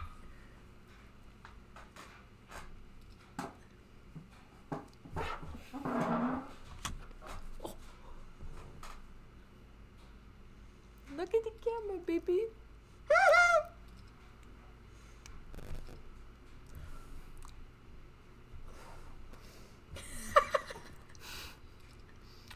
Okay, that last one was cute. Okay, thanks, Newt. We need to cut that. Maybe we can put it on the Facebook, though. Okay. Yeah, I'll time So stamp. Christina Maria Aguilera, was born in Staten Island, New York City on December 18th, 1980, to a musician and United States Army soldier. Her father is Ecuadorian, and her mother is a variety of white. She had an early... it was like German, Irish. I was like, this is Doesn't not matter. necessary. Yeah. She had an early start performing, and she says that she began turning to music because her father was abusive, and she lived in a generally unstable household. Her parents divorced, and she moved in with her grandparents near Pittsburgh in PA. Like Gene Kelly. Yeah, just like Gene Kelly. And Abby Lee Miller. Yeah, and Maddie Ziegler. Oh, yeah, and Chloe Lucasiak. Okay, we could go on and on. We love the ALDC. Nicholas is... Oh, Pierre. Nicholas is trying to pick up my little hamster. No, I'm just going to pet him. Keep talking. Okay. So as a child, Aguilera was drawn to soul and blues. Her grandmother bought those records and she would practice singing. This earned her a reputation as the little girl with the big voice in the neighborhood. She performed on a variety competition show called Star Search, and she almost won. Then she made her rounds on TV, performing for local stations, as well as singing the national anthem for the Pittsburgh Penguins hockey, Pittsburgh Steelers, Pittsburgh Pirates, and the 1992 Stanley Cup Finals. She fucking sang the national anthem. Like, she's doing the damn thing, and she's only 12. She moved from public school to private school because she was bullied, which is like such a trope. Wasn't she like on the Yeah, she joined the Mickey Mouse Club in 1993 with fellow cast members Ryan Gosling, Kerry Russell, Britney Spears, and Justin Timberlake. I was waiting to say Justin Timberlake and Ryan Gosling. I appreciate your criticism, but Britney Spears and Christina Aguilera came up at the same time. T. She moved around the world. Literally, she lived in Japan for a minute, trying to get recording contracts. Oh my god, recording contracts? Who am I? Not an English major, apparently. I have hey, who has a degree? Not me, bitch. T. Just barely. And then she was selected by Disney to sing Reflection for Milan. I've heard that. I've never seen Milan. Mulan? Oh, I wrote Milan, like Italy. Oh, no, Mulan. It's the one about the warrior. The Chinese princess. That was my mom's favorite Disney movie to show us because my sister and I, she was like, they need to see the powerful Disney princess. Yeah. Like, she freaking saves all of China, spoiler alert, from the Huns. She freaking... Holy shit. I never seen that. She's not single-handedly, but she's like the reason. It's so good. Yeah, essentially. I was all about Little Mermaid. I refuse to watch anything else. Can I tell you a part that happens in Mulan that everyone knows because everyone else has seen it except for you? But there's a part where when she finally... she's like saved the Emperor of China from all of the Huns. Like... all of China bows to her. Like, the emperor bows to, like, this common farm girl. And then then they know she's a girl at that point? Well, when she does reveal that she's a girl, he goes off on her for impersonating an imperial soldier and all this stuff. But he says, but you've saved us all. And then he bows. And then all of China bows. And you're, like, crying because you're like, she's just a poor farm girl. It's so good. So you really know this movie. And I had the album, and there's like 4 songs in the movie, and the 5th song is the Xtina cover of Reflection. Good. Well, she was like pretty young, apparently. It was so good. She sounds old, even when she's young. Wow. She sounds like she's 20-something, 30-something with how strong her voice is. She wasn't. She was definitely a teen. So good. So after she sang this, she was noticed by RCA's producer Ron Fair, who's apparently really famous, and she was signed to RCA Records. They rushed the production of her album in order to get Christina Aguilera in on the teen pop trend alongside Britney Spears. They released the lead single off of the album, Genie in a Bottle, so good. in June of 1999. So she is a 90s icon. I said the T instead of the single. The T of it all. It catapulted Aguilera to stardom, peaking on... Oh, shit. A cover. Okay. So good. It peaked at number 1 on the U.S. Billboard Hot 100 and in 20 other countries. And then she had a debut album that followed in August 1999 and peaked at number 1 on the Billboard 200, which I don't know the fucking difference. It was certified 8 times platinum by the Recording Industry Association of America. That's insane. Wow. The album or the single? What? The album. Oh, yeah, because the album charts 200. Yeah. Oh, I see. 100, yeah. So she's a star. Just like Adele, she's made it. And at this point, Christina Aguilera is only 18 years old. She's also huge for the Latin community because she is Latin. She released a Spanish language album consisting of the re-recorded versions of the tracks on Genie in a Bottle and several other original songs. It won Best Female Pop Vocal Album at the 2nd Annual Latin Grammy Awards in 2001. Like, go off. Yeah. So she's huge. She's selling records like crazy. I'm not going to go through all of her records. But here's some highlights. She attended the 2003 MTV Music Video Awards in August, where she and Britney Spears kissed Madonna during their performance Like a Virgin, and it received considerable media attention. I know Nicholas has something to say about Madonna, so I sure do. Go off, King. Well, yeah, while we're here, I was just going to talk about how, who hasn't been influenced by Madonna, first and foremost, some of these girls that we're seeing pop up today in pop music, and every other thing, like, as far as, like, we talk about artists having different eras and things like that. Obviously, Nicholas has never listened to the pod. The OG. But, yeah, no. But, yeah, I just want to take a moment to talk about Madonna and talk about the 90s as far as they go for her. I mean, the Blonde Ambition World Tour following Like a Prayer. Mm-hmm. I mean, that changed the game. They weren't doing tours and shit like that before. Then that was when she started wearing that Jean-Paul Gaultier cone bra. Yep. Which was a moment. She got... Which was a moment that she brought back from the 40s. Literally. Stunned her mind. Yeah. Here we go. She's being... Who influenced that? Who knows? Someone in the 40s. Some big-tittied women. And then we get... Yeah. Then we get her song Vogue from the...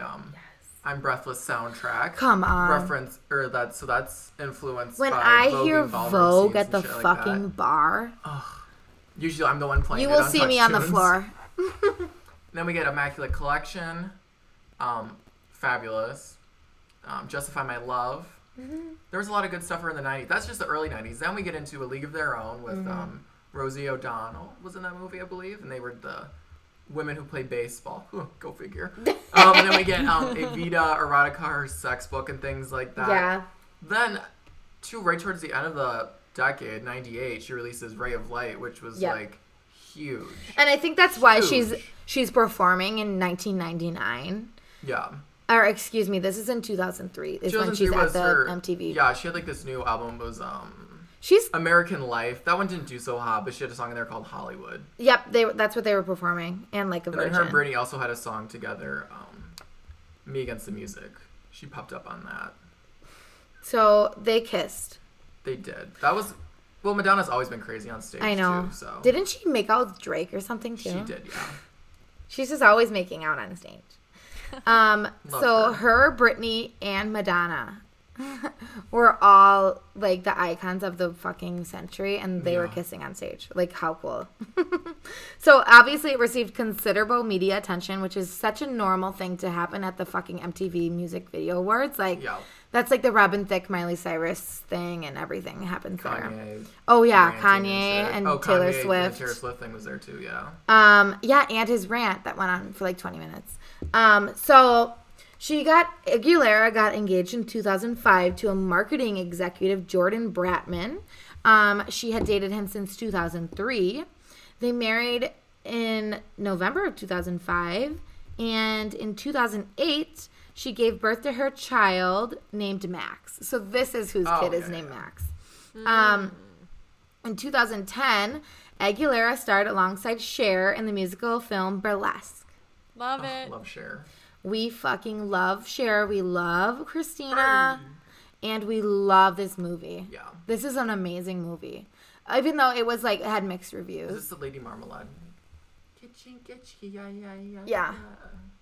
She plays like a waitress who quits her job and we're getting a lot of covers by Nicholas Santos. Yeah. Romeo Paradise on the SoundCloud if you nasty. Jesus Christ. Cut that out. My latest song has like 160 streams though, and that was like 3 weeks ago. I'm so happy for you. So you tell me. See. We'll see what happens. How much am I getting paid for this appearance? I haven't even talked to my manager yet. I gave you toast, and that's it. True. It was a good toast. Well. Okay.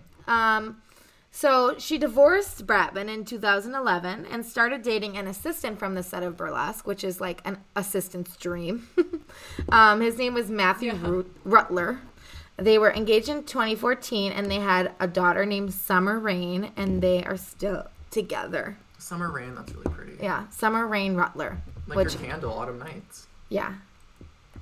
Which smells yummy. It does. The New York Times noted that Aguilera's vocal performance was highly influenced by Mariah Carey and Whitney Houston, sharing that Aguilera has been one of the foremost practitioners of the overpowering Category 5 vocal style known as melisma? Melisma? I don't know what. What are you talking about? It's a Category 5 vocal style known as melisma. Oh, I have no idea. And Mariah Carey, Whitney Houston, and Christina Aguilera, to name three of its main champions, are most associated with the period from the late 80s through the late 90s.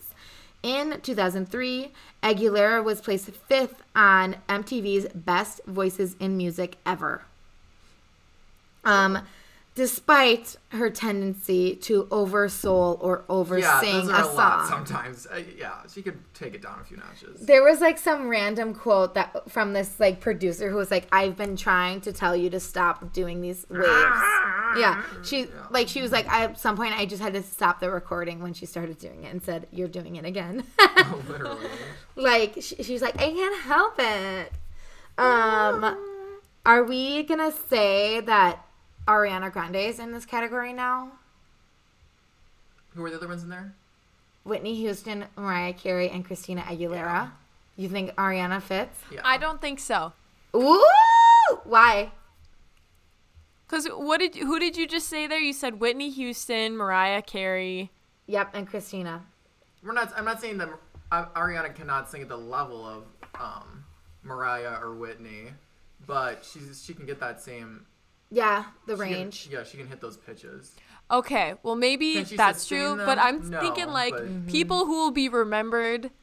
I mean, like obviously no one's gonna forget about Ariana Grande, but I don't think she will be remembered in her own right. She'll be remembered as like. Yes. I don't know, guys. I think that she's up there with these guys, and we don't know it yet. Yeah, she has the potential. I think maybe yet, but like I can't think of a single song she's done that would compare to like the "I Will Always Love You." Tattooed Heart. From yours truly. No, okay. So I honestly think that Ariana Grande is our generation's Britney Spears. Like, if we're talking about like major popularity, no, fuck Miley Cyrus. But if you're talking about the craziness and shit like that, though. I'm just talking about the level of popularity and like her songs are timeless. Okay, yeah. And they represent a whole era of music, I think. Yeah. And she has the ability to change, just like someone like Britney or Madonna. Yeah. Or Xtina. But that's just some tea. I really love Ariana Grande, so it's a biased opinion. So our generation's Britney Spears be like Beyonce? I mean, Beyonce is Beyonce. Beyonce's She's a different older, generation. yeah, She's like the 2000s. And then it probably goes Beyonce, Ariana Grande, and then Billie Eilish, who's apparently with the teens. Whatever. Kids these days. Yeah, kids. So Christina's a legend. Adele is a legend. But who is the legend of all legends? Does anybody have any guesses based on the information we know and the fact that she wears winged eyeliner? Did you say Katy Perry or something? No, she's old. She's old. Is it older than 90s? Yep, she's dead. Ooh. Oh. I don't think you guys are gonna know it. I think we need more James. than winged eyeliner. Who? At last. Woo! Has come along. Oh, Jesus Christ. What's the name of this SoundCloud? My SoundCloud is for rapping. Thank you very much. This is acoustic work. Yeah, but what's it called? I'm looking it up. Romeo Paradise. What was it? J period and then Romeo Paradise. It's just like my stage name or whatever. I'm not endorsing. Yes, you are. This isn't a representation of the Geezy family. So I guess you just got a new follower. Yeah. Woo. Love Etta James, though. That's a good peg.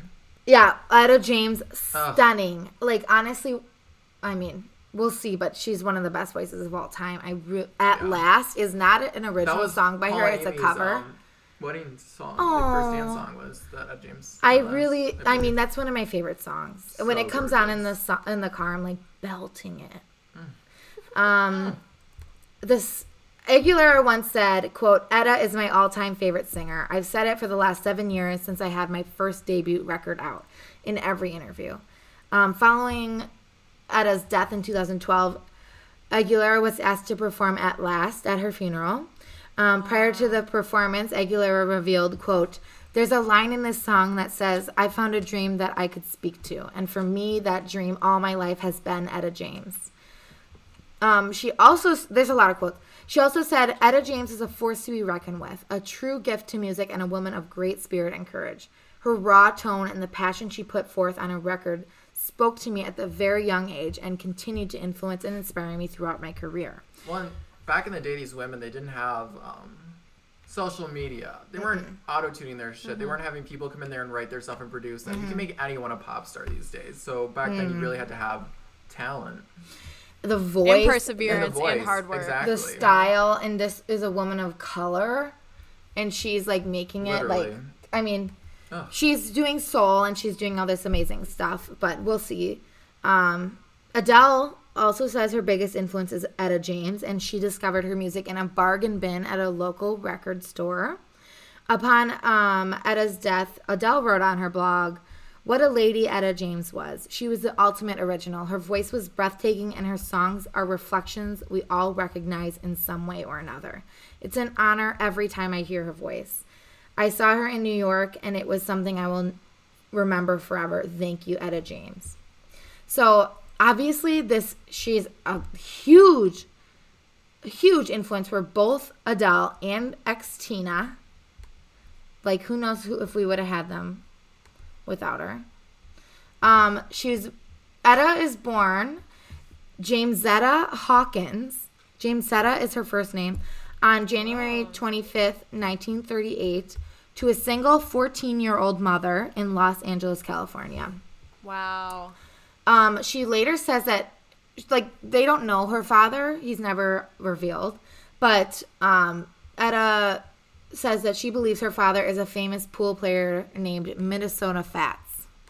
Hot. Which is, like, a nickname. She lived with a series of foster parents because her mother was gone a lot. She began singing at age 5 with a professional vocal coach named James Earl Hines at a St. Paul Baptist church. Unfortunately, he physically abused her, often punching her in the chest while she sang to force her voice to come from her gut. Wow. As a result, she had an unusually strong voice for a child, which we can hear, obviously. Yeah. But at what cost? She was also abused by one of her foster fathers, who would wake her up in the middle of the night and force her to sing for his friends, and he would beat her if she refused. Oh my God. Yeah, when her foster mother died, her name was Mama Lou. She was taken back by her biological mother to San Francisco. And here she listened to, like, a lot of doo-wop people, and she was really highly influenced by that. And as a result, she formed a girl group called the Creolettes. Creolettes. James Otis, who's a famous producer, discovered them and changed their name to Peaches, and then changed Etta's name from Jamesetta to Etta James. They released a single, and the song reached number 1 on the Hot Rhythm and Blues Tracks chart. Its success gave the girl group an opening spot on the Little Richard's national tour. Little Richard? Yeah. This is some cool stuff, a callback to the previous episode. Elvis Presley was an avid fan of Etta, and they shared a bill in a club outside of Memphis.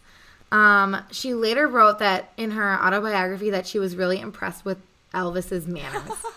Which is not everyone was. 19. Yeah. Yeah. Her debut album, At Last, was released in late 1960, which seems late, and was noted for its varied selection of music, from jazz standards to blues to doo-wop, and rhythm and blues. So following this, James became an in-demand concert performer, though she never really reached the heyday of her early mid-60s success. Her records continued to chart in the R&B top 40 in the early 1970s with singles like Losers, Weepers, and I Found a Love.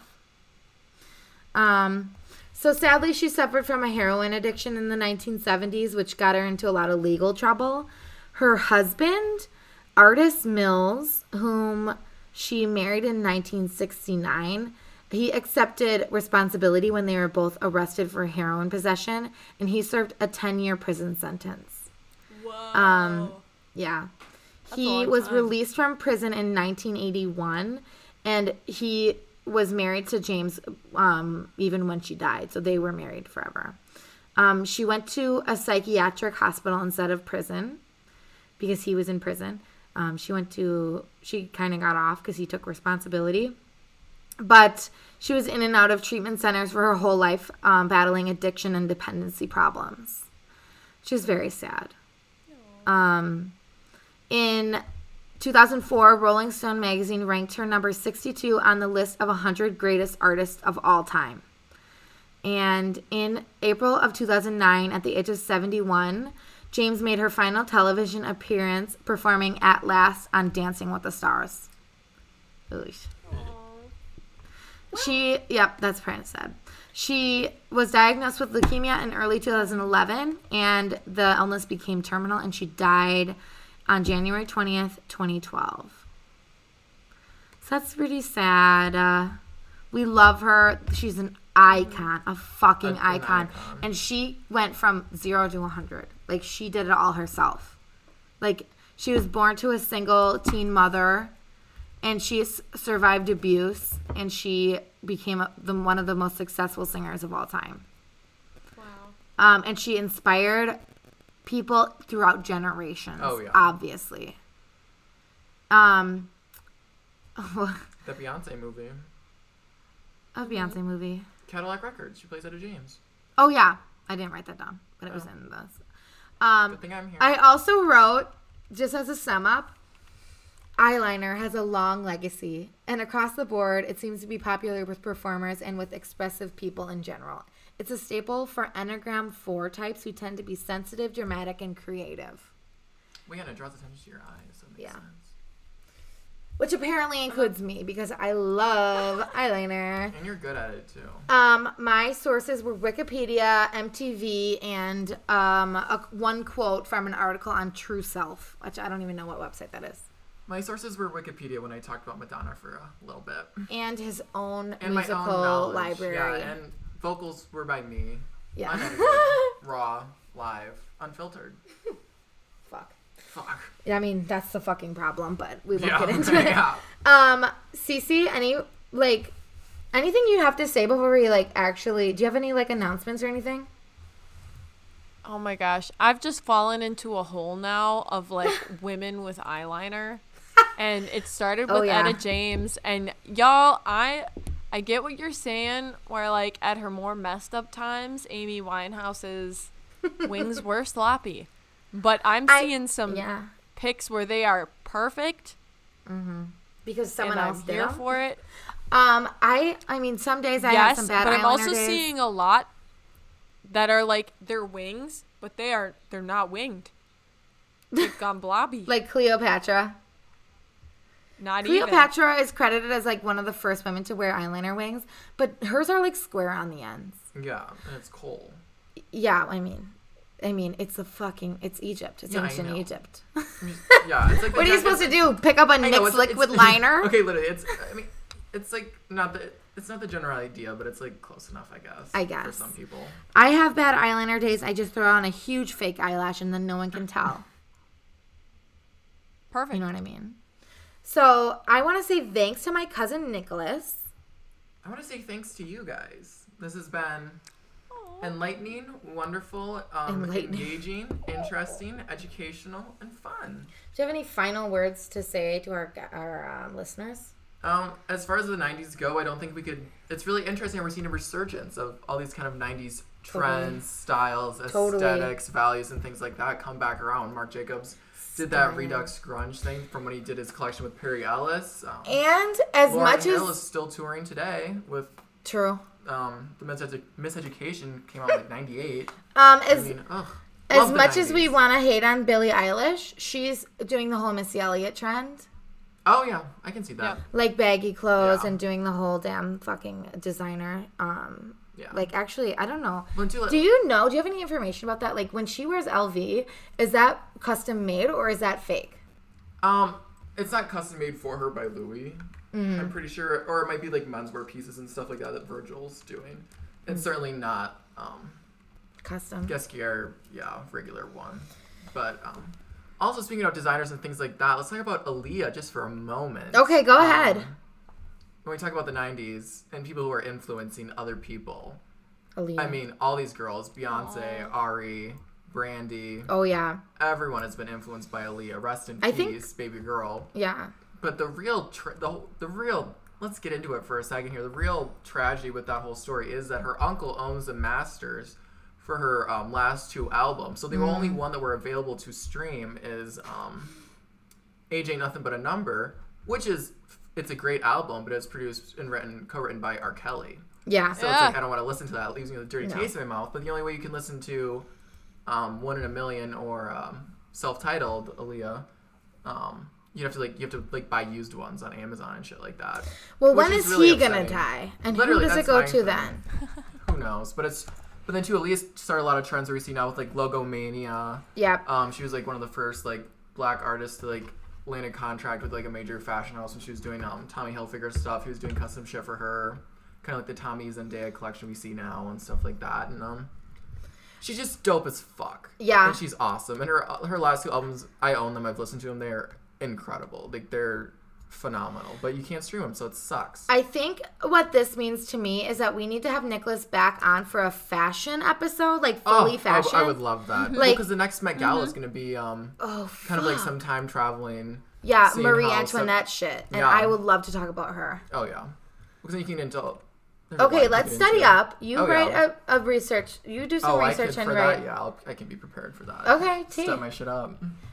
We also have to say a shout out to Noah again because he said Happy Halloween. And Haley. Alonzo. They both did. Who dat? They both did. They're the These only are our ones that most do, loyal Haley. listeners. Oh, I love that. Hi, shout out, Do we know motherfuckers. them We're in not real doing it life? anymore. Yeah. Oh. Okay, you don't know. Anyways. We love them. We love you. Whatever. Call in, you guys. No, Call in. Alonzo, call in. We're waiting by the phones. That's not funny anymore, but I'm not I mean, stopping. I love it. I also asked Noah to be on the pod today, and he said no. Not that you were a second choice, Yeah, okay. but Shit. I was like, I don't remember how it happened, but he said no. So I had a Ouch. great time. we would have had so many special guests today. A 4-person podcast. 5 if you count Pierre. Oh my God. And Newt.